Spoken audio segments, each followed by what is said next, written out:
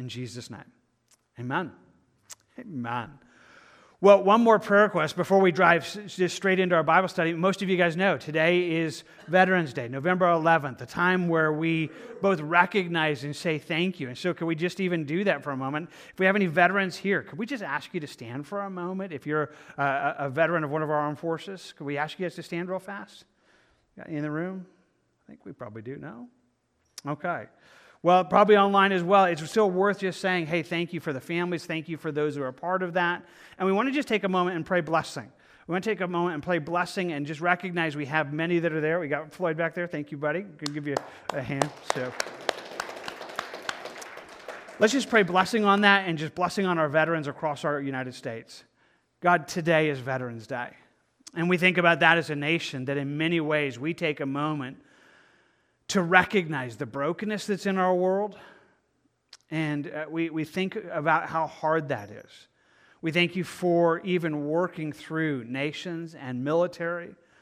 Lord, we recognize in the midst of a broken world that outside of that, it would only be chaos. And we see that happen in nations where just that happens. Lord, we look forward to the day when it will no longer be needed. When you tell us there in Isaiah that the elements of war will be just taken away and there'll never be swords again, and all of those will move into practical and just things like swords turning into plowshares, and Lord, how good that's going to be. But until that day, we live in brokenness, and to that, we thank you. We thank you for our veterans.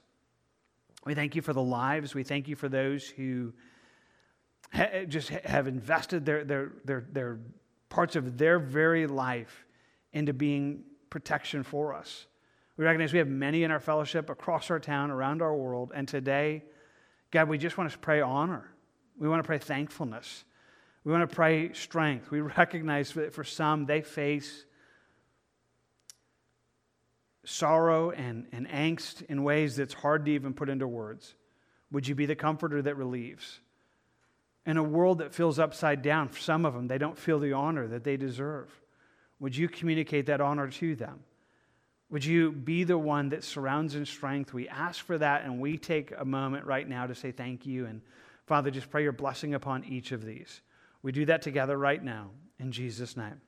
Amen. Amen. Well, now, guys, would you grab hold of a Bible, make your way. We are in the Gospel of Luke. Luke chapter 10 is where we are. Hoping you got a Bible and you're making your way there, and just going to be joining us as we make our way just verse by verse through this. If you don't, you can use your phone, however that works. We want to speak to you guys who are online and say, hey, we're inviting you to the same. We're inviting you to be with us in the Scriptures, to be a part of this. So hoping you brought a Bible, you're making your way into that. And so with that as an aim, let's take a moment as we do each time and just ask that God would give us strength and that He would give you and I just the ability to hear what He has for us. Father, we thank you right now and just recognize that you're a God who sees and understands and cares. God, would you give us just the ability to hear from you tonight? Would you open up our hearts to your word? God, would you enable us tonight in the midst of this evening to have your voice just speak truth to us that would guide our lives in the things that you have for us. We ask for help in that, and we ask it from you right now. In Jesus' name, amen. Amen. Well, tonight as we make our way into Luke chapter 10, in some ways, it's kind of like a sequel. Well, actually, it's more like a triquel. That's the idea when you have a kind of a third installment of something. It's been that way. If you've guys been with us in Luke, you might recognize that in Luke chapter 9, we had seen really just a theme of Jesus sending out His disciples. And so we spent 2 weeks on that, kind of walking through kind of the way that God had that to work and the way that He enabled that to happen. And as we continue that, well, the theme really still continues. We now move from the disciples, the 12 that Jesus sent out, to the 70. Yeah, that's what it tells us in verse 1 there. It says, after these things, the Lord appointed 70 others also. Of Quick pause, understanding he's now sending out more. Now, that's a fascinating thing that I won't spend much time on, except to say, I hope you understand that the followers of Christ were much more than the 12. Those who were around Christ, there were definitely the 12, the apostles who were with Jesus, who he enabled to be those who with power and authority would lead, but there was a much larger group. So out of that group, he's able to send 70 out. And so we want to think about that tonight. And as I found myself thinking about that, I was reading just in the Gospel of John this morning. Some of you guys are reading with us in John's Gospel, where it simply tells us this way. So Jesus said to them again, "Peace to you. As the Father has sent me, I also send you." I want you just to think about this for a moment. This is Jesus. He just rose from the grave. He's met with his disciples. He communicates peace to them that flows out of the resurrection of Christ. And then he speaks something to them that is true for them, but it's true for you and I, if you're a Christian. He says, as the Father sent me, I'm sending you. That as the Father sent Christ into the world, so Jesus has sent us into the world, so that he could end the gospel of Matthew saying, go into all the world and preach the gospel. That you and I are designed for that. Now, that's a powerful reality that I want to just quickly speak to you and tell you that's clear. The Bible's 100% clear about this, that if you're a follower of Jesus, if you are one that knows him, then you are not an extra on the set. You're a part of his plan. He has put you into this world on purpose and with intention that your life would be a representation, that you would be sent into this world to make a difference. Now, I want you to think about that because, again, that's where we are. We're watching Jesus send, and as we're watching him send these, well, what we want to do is look at the principles that kind of come around that and see how they worked for those, but how they also work for you. Now, if you were with us in just Luke chapter 9, we found about 15 principles. We spent 2 weeks on them. We had, I think, 9 one week and 6 the other, and much just kind of walking through things that Jesus spoke into the things that are there. Tonight, we want to add another 10. Yeah, it's going to happen quickly, and so we're going to have to walk through them quickly, and some of them are repeats. Some of the same lessons that Jesus spoke to the 12, he speaks to the 70, but we'll cover them again. And I want you to think through these 10 things that are true for serving Jesus, 10 things that God would say, hey, this is part of what that would look like in their lives, and hopefully it would be something that would speak to you. Now, maybe all of them are going to be helpful, but maybe one of them will speak exactly to where you are right now and kind of just hopefully continue to encourage you in the plan that God has for your life to serve him. So it begins there in verse 1. Would you notice it again with me? It says, after these things, the Lord appointed 70 others also, and sent them 2 by 2 before his face into every city and place where he himself was about to go. It's worth noting that really the beginning of this, of serving Jesus, is to follow his leading. We talked about this already in chapter 9, so I just want to quickly point out, I like the way it says. I like the way it points it. It says the Lord appointed them, that he caused them. He's the one that did it, and then he sends them 2 by 2. I don't want to spend a bunch of time on that because we've already done that, but I just want to tell you that's the power of this. Then when we think about being what God wants for your life, the person that needs to be the one that just makes that clear to you is Jesus. He's still the one that's doing that. He's still the head of his church. It's not what I think of your life or what somebody else thinks of your life. No, the key in finding out what God has for us is to have him be the one that appoints us and directs us and sends us. And I'm telling you, he still does that. He's still a part of that. And so it begins that way where Jesus is the one who takes these 70 and he appoints them and he tells them, hey, this is what I want you to do. And I just want to call you to that kind of relationship with Jesus. Jesus said, my sheep hear my voice. That's I'm the good shepherd and they hear me. And I just want to invite you to that kind of relationship with Jesus, that he would be the one that's directing your lives. So you would follow his leading. Now, actually, there's a whole bunch of stuff right there in verse 1. And so I just point out also, not only is it that Jesus is sending, but it's worth noting that he sends them out 2 by 2. That he sends them out with others. He sends them out in a connected way. And it's always meant to be that way. As we think about what God has for us, He's called us to be a part of the body of Christ. He's called us to be a part of what's there. And as He sent them out 2 by 2, it's definitely just a quick encouragement for me to say it that way. It's not any kind of legalistic way that it always has to be 2 by 2. I mean, I think about it. Sometimes cults do that, and some of you maybe would have, people knock on your door and it's always 2 by 2. And there's something about just that kind of canned approach that's not necessarily always the way that God works. But I can tell you this. There are no Lone Ranger Christians. There's nobody that God is just saying, hey, I want you to serve outside of a connection to the body of Christ. We're always made to be a part of the body. We're always made to be a part of serving among and with and connected to just the people of God. And I think about how powerful that is. Think about just the reality of being those who would say, okay, I want to be a part of what God is doing, which would be, again, being sent by Him and in connection to the body of Christ. As he says that, as he gives us all of that, notice how he lays it out there in verse 1. It says, after these things, the Lord appointed 70 others also, and sent them 2 by 2 before His face, into every city and place where He Himself was about to go. I really like this. I like that there's a sense of the way this works, that our intention, if we serve, is to pave the way for Jesus. That we're sent before Him into the very places that He's about to go. I want you just to think about that for a moment, because I love the way it just puts it in verse 1 there. We go before His face. We go where He Himself is about to make that connection. I like that picture, and I want to tell you, it's everything that we're supposed to be doing. And if I can be even just very in the moment with you, that's exactly what I long for you this evening.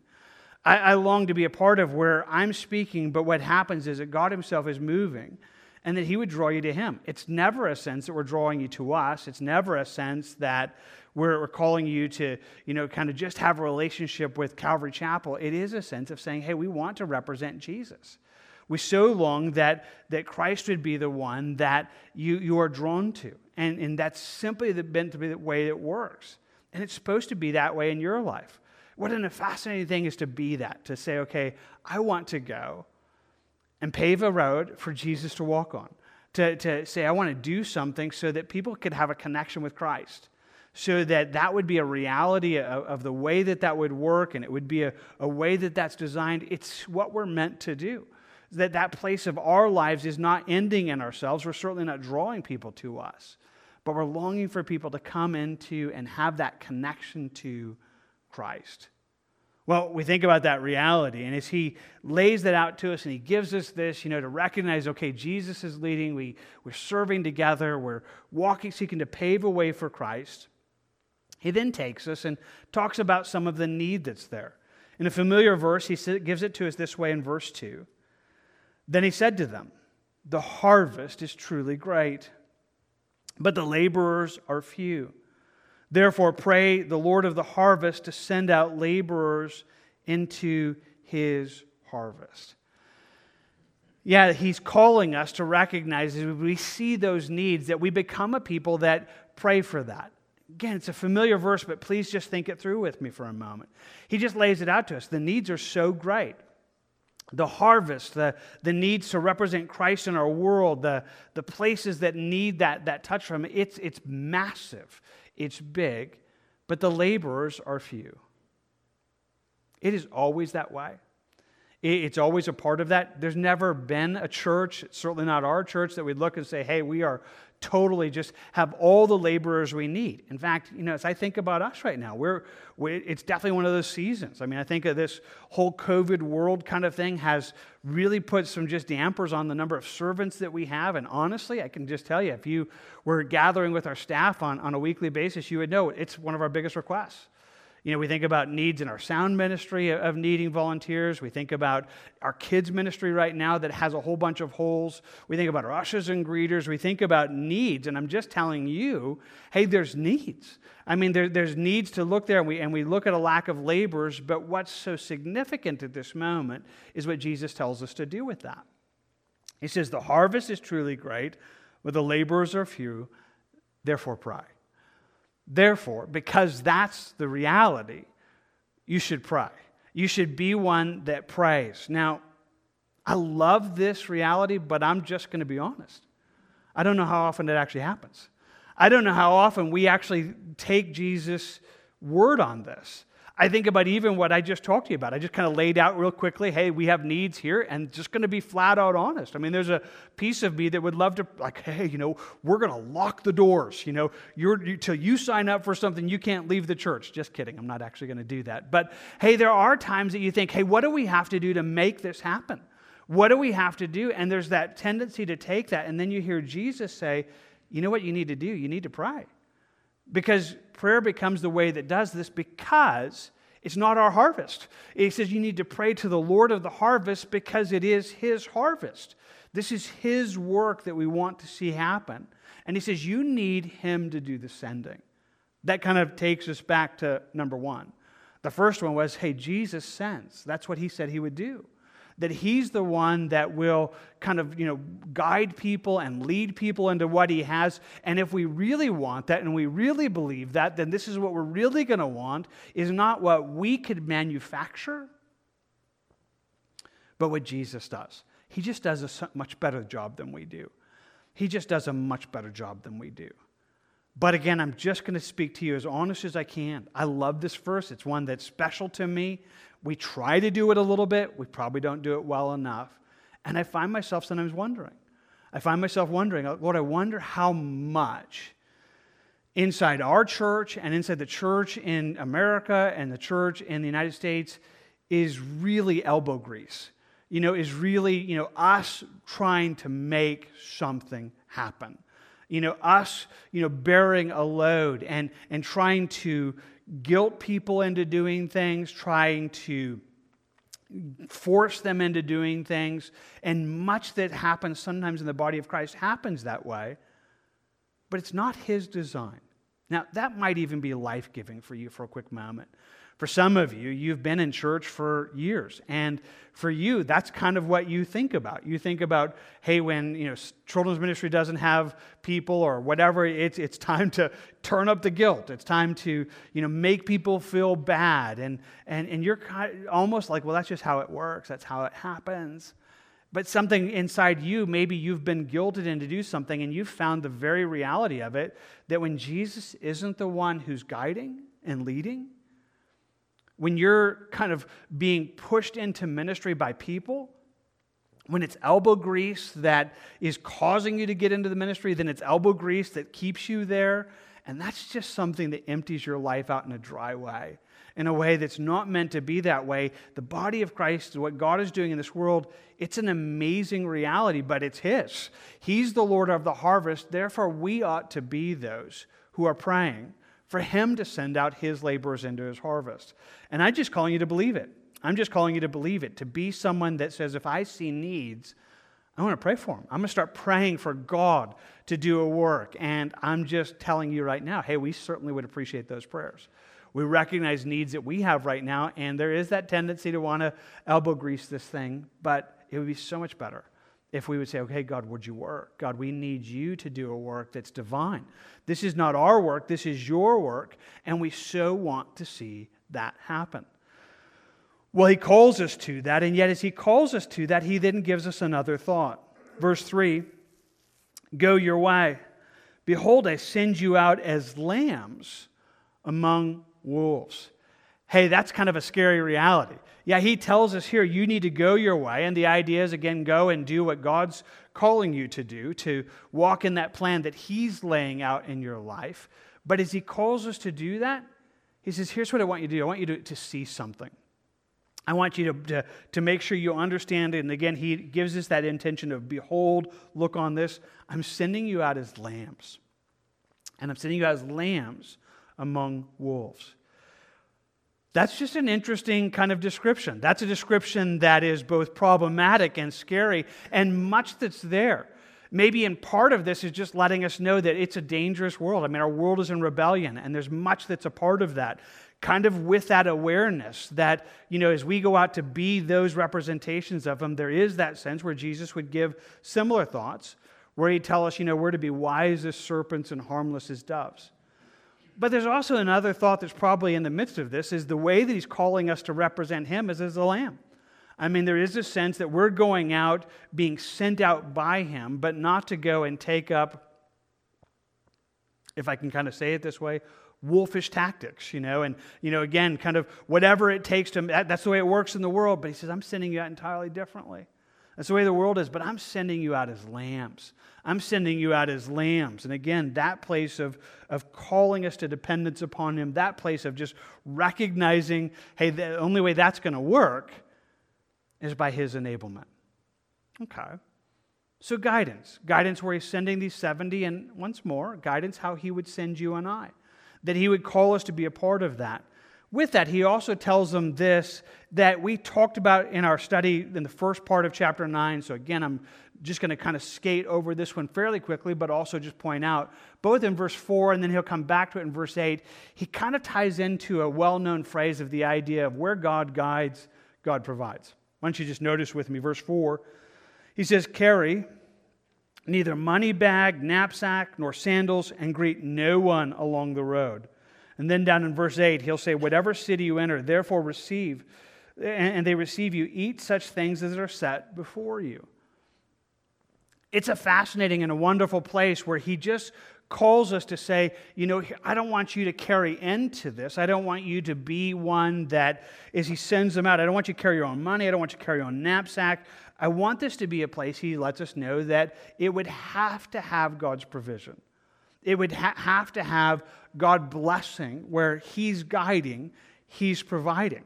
That would be a part of how he does that work. And that's a fascinating reality. Can I tell you in a very simple way, that's really God's design?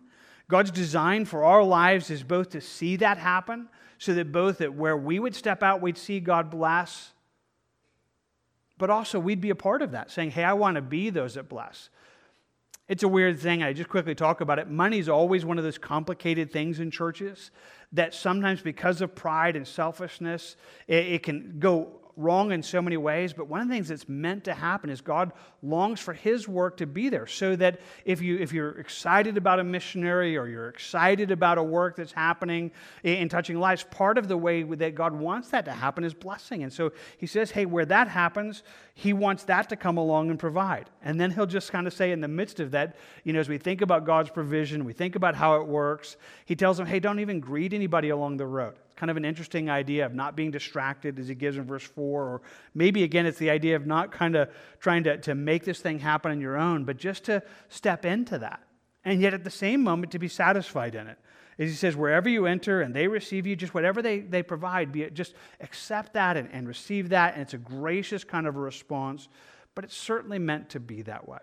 Much that's said, but I just love watching that work. It's certainly been a part for us that we've been able to see, and certainly been a part of seeing God's work, that where God guides, he provides. Well, with that, again, this next one is also one that he told the 12, and he speaks to us, which we would kind of put in a couple weeks ago is the idea is that the grass is not greener, stay. Hey, notice how he gives it to them. Verse 5 says, but whatever house you enter, first say peace to this house. And if a son of peace is there, your peace will rest upon it. If not, it will return to you. And remain in the same house, eating and drinking such things as they give, for the laborer is worthy of his wages. Do not go from house to house. Again, he kind of weaves this into that where God guides, God provides, and we just kind of break him apart. But he says, wherever you enter. So he's sending these 70 out, and he says, where that ends, and that kind of open door just happens for you, and often it would happen, homes would receive them. He says, I just want you to speak to them. I just want you to say peace to them. And if a son of peace is there, that peace will rest upon them. That's a very interesting way to say that. Now, we have no time to explore that, but I just want to tell you it's a fascinating thing to think through. Lots of missionary agencies think through what does this actually mean to find a son of peace, and there's some fascinating understandings. But maybe in the simplest thing for us right now is, hey, you're speaking God's peace to them and they receive it. Like you're speaking and you're telling them of God's kingdom, and there's a reception to that. He says if it's peace there, it'll rest upon them. If they reject that, if there's not, then it's going to come back. Okay, I spoke the truth to them. I spoke God's hope to them. It will return.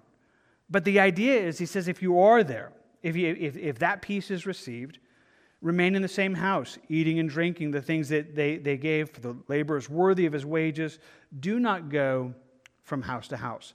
Otherwise, if that peace is not returned, if there is reception, don't go from house to house. Stay there. There ought to be a place of just being faithful. Here's the honest deal. Faithfulness is one of the greatest keys that God looks for in ministry and serving Him, and staying is so often the need. Now, this is definitely not saying where God changes, where God guides you to do something else. Of course, follow that. Of course, that's what we're always doing. But if I can be as honest with you, and maybe many of you know it, maybe some of you don't know it, the desire to throw in the towel, to quit, it is a constant struggle in ministry.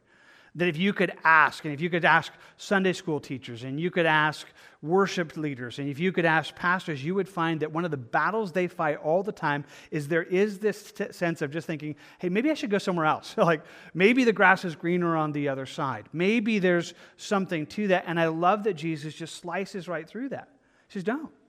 Just stay. Just stay. Where there's reception happening, stay. Stay till God leads differently. And it's one of the most needed things, that God would call us into that when God opens up a door, you stay there till He says otherwise, till it either closes, like you're speaking and there's nothing, there's no response, like you're speaking peace and there's nothing there, or God leads differently. If God's the one that's guiding us into the ministry, then He should be the one that's guiding us out. And I'm just, again, speaking to that. Maybe you're here tonight and you're struggling. Maybe you're in the midst of doing something and you're thinking about throwing in the towel. I should tell you, until He says otherwise, don't. I mean, we have this little joke that we have in our office that we, because we will be honest about this. Sometimes we kind of say, well, God can produce whales even in New Mexico. If Jonah kind of thing, like you want to run away from him, he can pursue you anywhere. You don't want to be on the receiving end of that kind of attention from him where God would do that, but He is that way. And I want to tell you, if that's where you are, you just need to hear that. If there's a sense that you have quit and you have moved away from what God has, I just want to call you back and say, whatever He calls you to do, be one that says, I want to be a part of His work, because there is this need of just faithfulness, of a long just faithfulness in our lives, and certainly He's calling us to that. And so as Jesus gives that to the 70, it's certainly something that's been a part of God's work for the last 2,000 years and certainly is needed in our lives. So He gives that. He gives this whole part of that.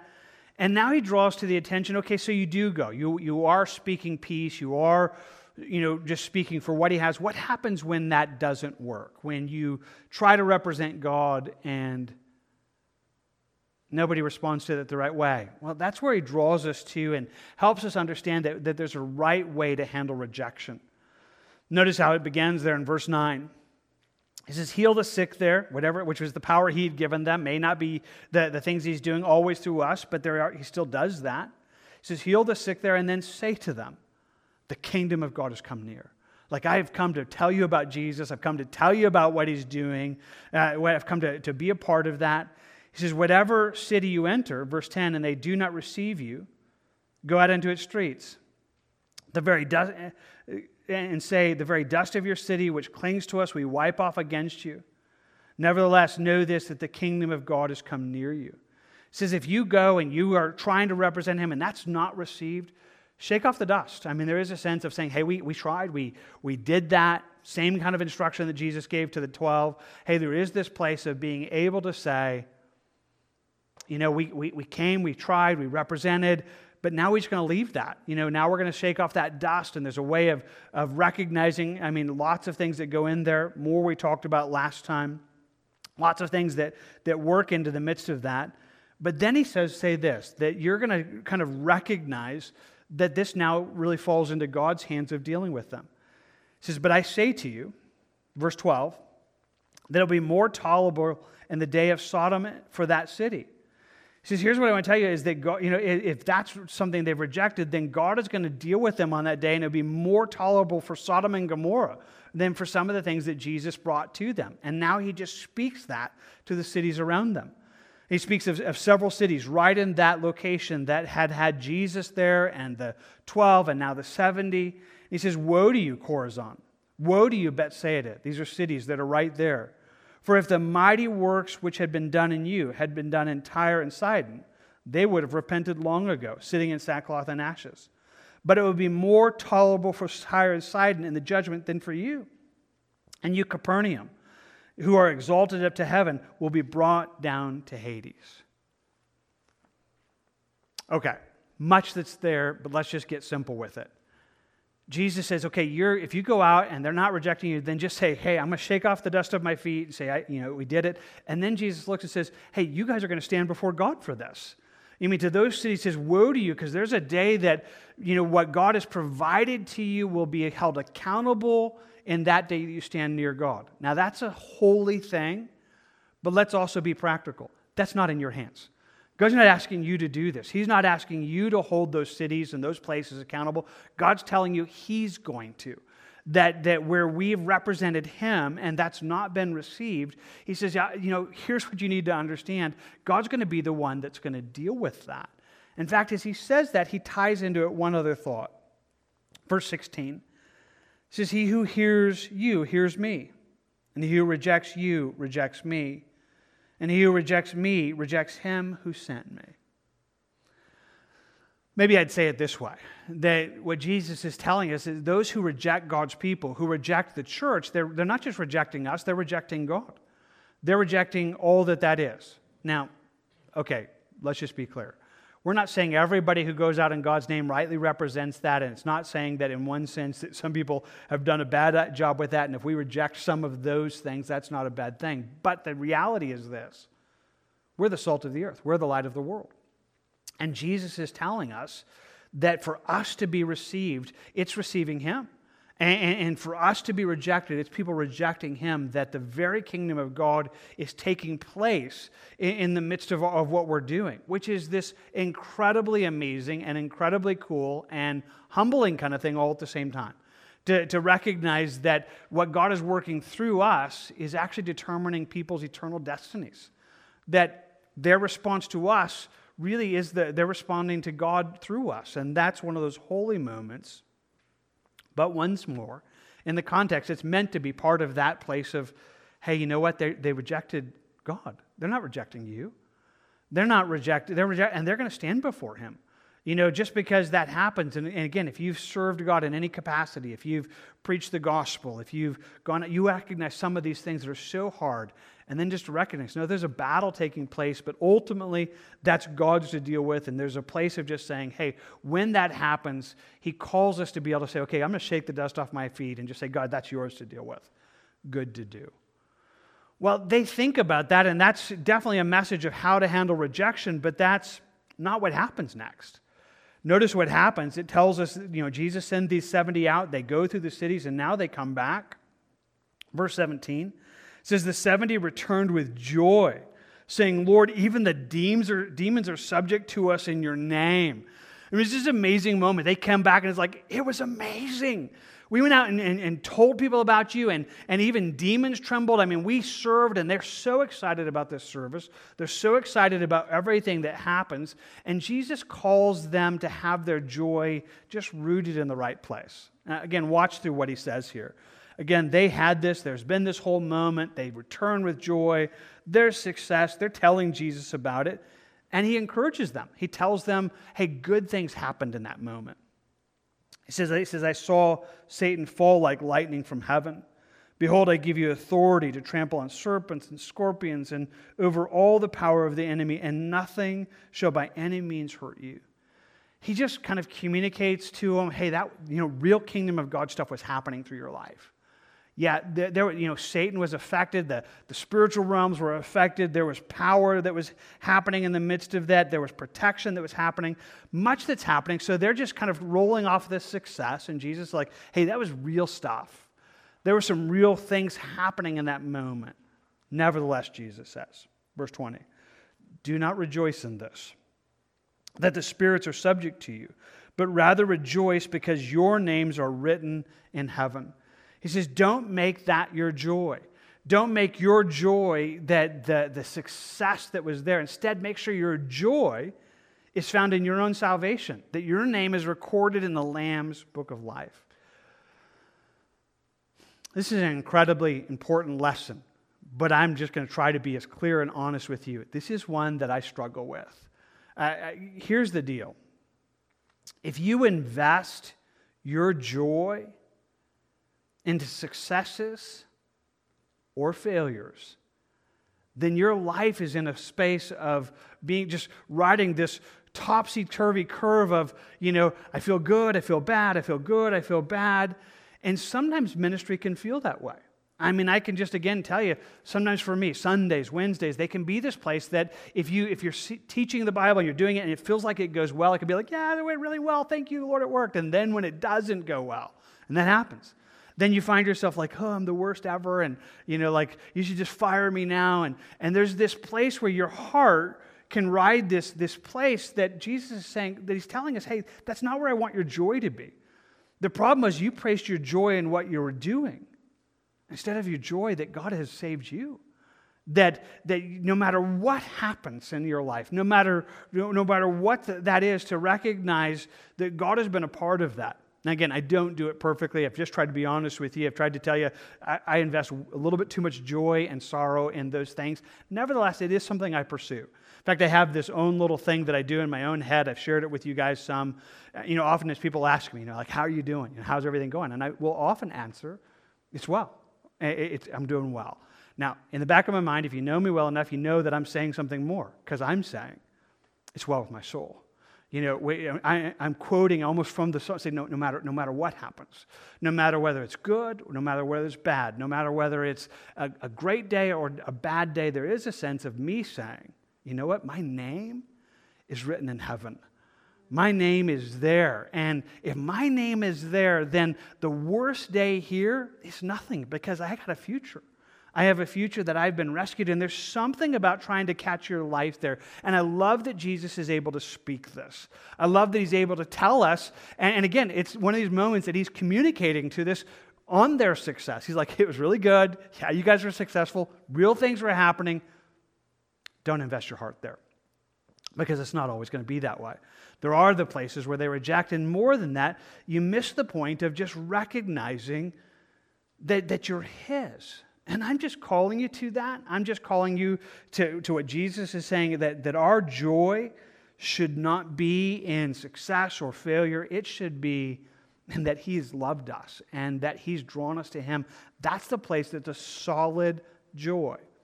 And a place that he would have for you, he certainly would have for me. And again, honestly, I need to grow there. Certainly want to.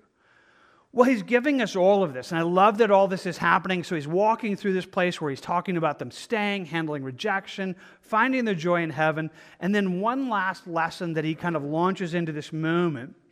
And again, you got to kind of feel it, because it's in this moment where success just happened, where they served, and powerful moments. I mean, God was moving and working, and they're kind of excited about that. And so Jesus has just told them, hey, don't let that be your joy. Let your joy be in heaven. And now Jesus prays. It says, in that hour, Jesus rejoiced in spirit and said, I thank you, Father, Lord of heaven and earth, that you have hidden these things from the wise and prudent and revealed them to babes.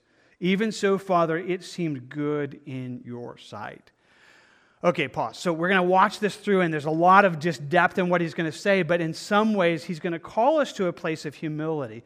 He's going to call us to a place that we do this because Jesus is rejoicing in God's work, but he does so in a way, he says, Lord, I thank you that you didn't give this to the wise, but you gave this to the babes. Now, I just want you to try to imagine being there for a moment, and if you had been listening, I wonder what you would have expected him to say. So you just had a successful mission trip. I mean, things were happening, people's lives were touched, and Jesus just told you about joy. And so he just starts praying, and he's like, Lord, I thank you. I thank you that you've revealed yourself. And you might have thought at that moment that he's going to be like, I thank you for giving me such amazing people. Boy, I thank you for these guys. They're so smart, and they're so brilliant, and they actually thank you for these kinds. And they're probably waiting for their commendation, their medal. And he's like, Lord, thank you that you didn't give me anybody really smart. Thank you that you gave me just the most simple and babe-like people. I just thank you, God, that it wasn't the really smart people or the wise or the prudent, but you gave these babes. All things, he says in verse 22, have been delivered to me by my Father, and no one knows the Son except the Father, and the one whom the Father, except the Son, and the one whom the Son reveals him. And he turned to his disciples and said privately, "Blessed are your eyes for the things which they see. For I tell you that many prophets and kings have desired to see what you see, and have not seen it, and hear what you hear, and not hear it." This is one of those moments where, again, he's just communicating. He says, okay, it's not us. It's not that we're smarter. It's not that we're better. It's not that we look and say, okay, my name's written in heaven because I'm really a smart dude, or any of those places. It's this place of recognizing it wasn't me. I mean, I can honestly say my salvation is God's faithfulness in pursuing me. And he's brought me, and he brings everybody that comes to Christ to a childlike faith where we recognize it's not me at all. It's all him. And there's a place of being able to say that we be able to bless God and acknowledge that this is his work in us. That what we are is his gift and his drawing, it's his. And if you could say this, if you could feel what Jesus is saying, then there's a genuine humility. There's a genuine humility where you would say, okay, here's the thing. That the reason that we know the truth, the reason that we have responded, it's because Jesus is so faithful. And I'm not here to, say I'm smarter or any of those things. The only thing is that to come to an end and say, I come as a child comes. I come as a babe comes. I come with no power, no strength of my own. It's not like God came to me and said, hey, you're pretty good. Can I take you? You only need a little bit of help. You're like 70% of the way serving, making your own salvation. No, he came and told me what he told you. There's nothing good in me. All my works are filthy rags. There's not anything that I have to bring to him. Everything is his. Everything is his faithfulness. Everything is his goodness in my life. And so it draws us to a place where we recognize, wow, that's really where I am. And it's a needed thing. Would to God that it would always be there. And again, I'm just telling you, I love that Jesus is communicating that to these 70 and to them and to us. And I could wish that always God's people had such hearts. It's not always the case. Sometimes Christians can get arrogant and really think it is about them and really think that they're smart and that the reason that God is working through them. And it communicates something that is entirely not the message of the gospel, entirely not the hope that we have. And I love that Jesus just comes and says, hey, this is a different plan. This is a different way. Well, we walked through that, and we've done so kind of quickly tonight, and I recognize that, as we watch Jesus sending out these 70, but I want to say again, it really is his plan. His means of doing things is so very different. I love watching how he does this. I love the way that he has intended ministry to work, and I want to tell you he's inviting you to it. I speak to you tonight not knowing where you are in this. Maybe you're here and you don't have a relationship with God. That's not a sense that you can be a part of what God is doing, and today if that's you, then we get the chance of telling you, hey, Jesus is drawing.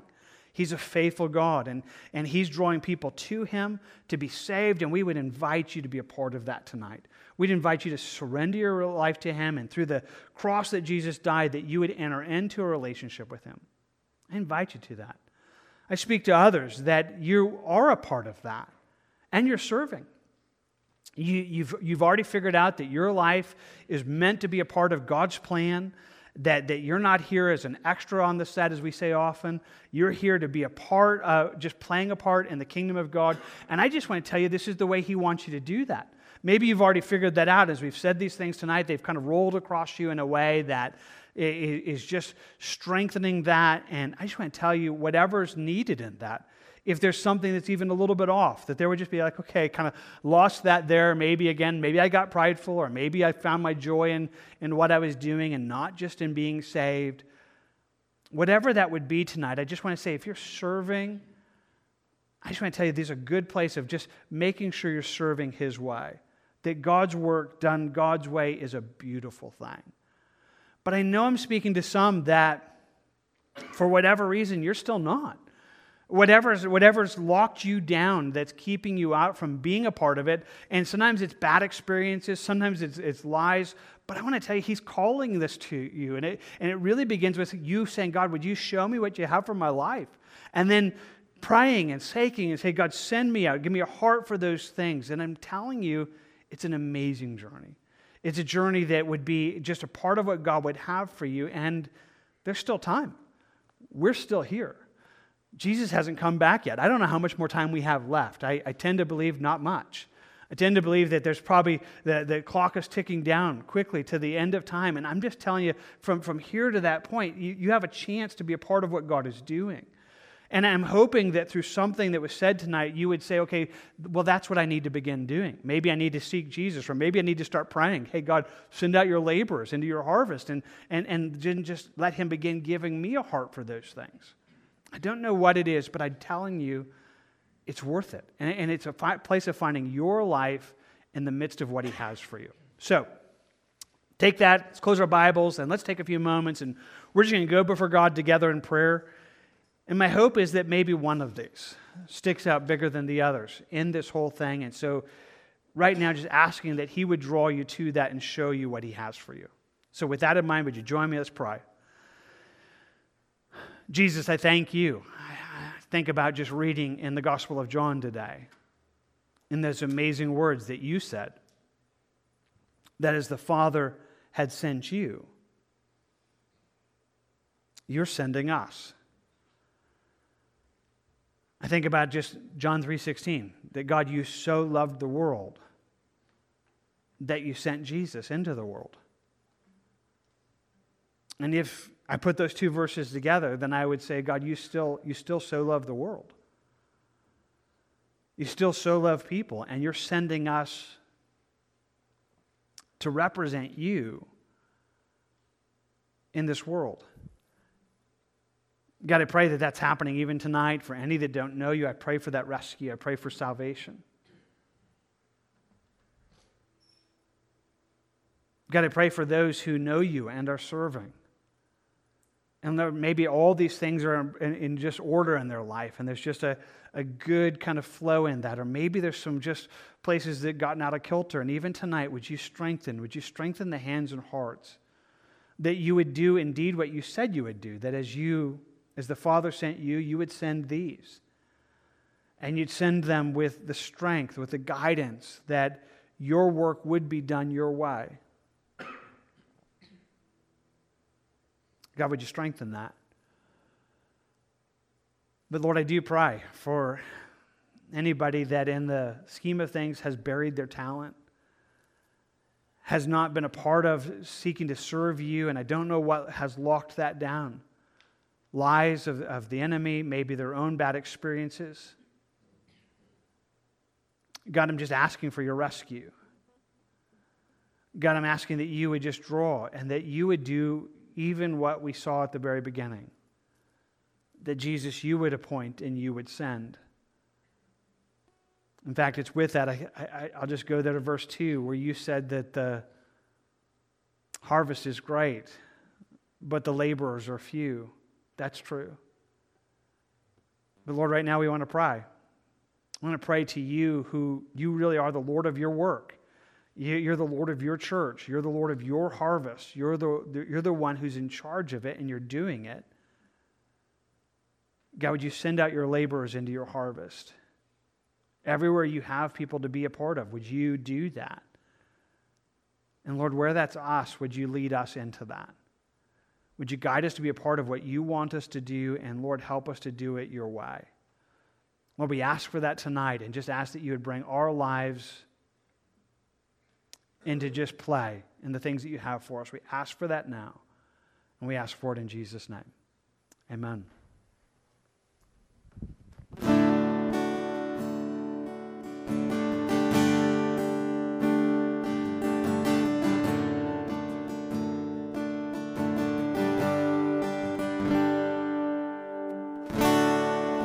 Worthy of every song we could ever sing,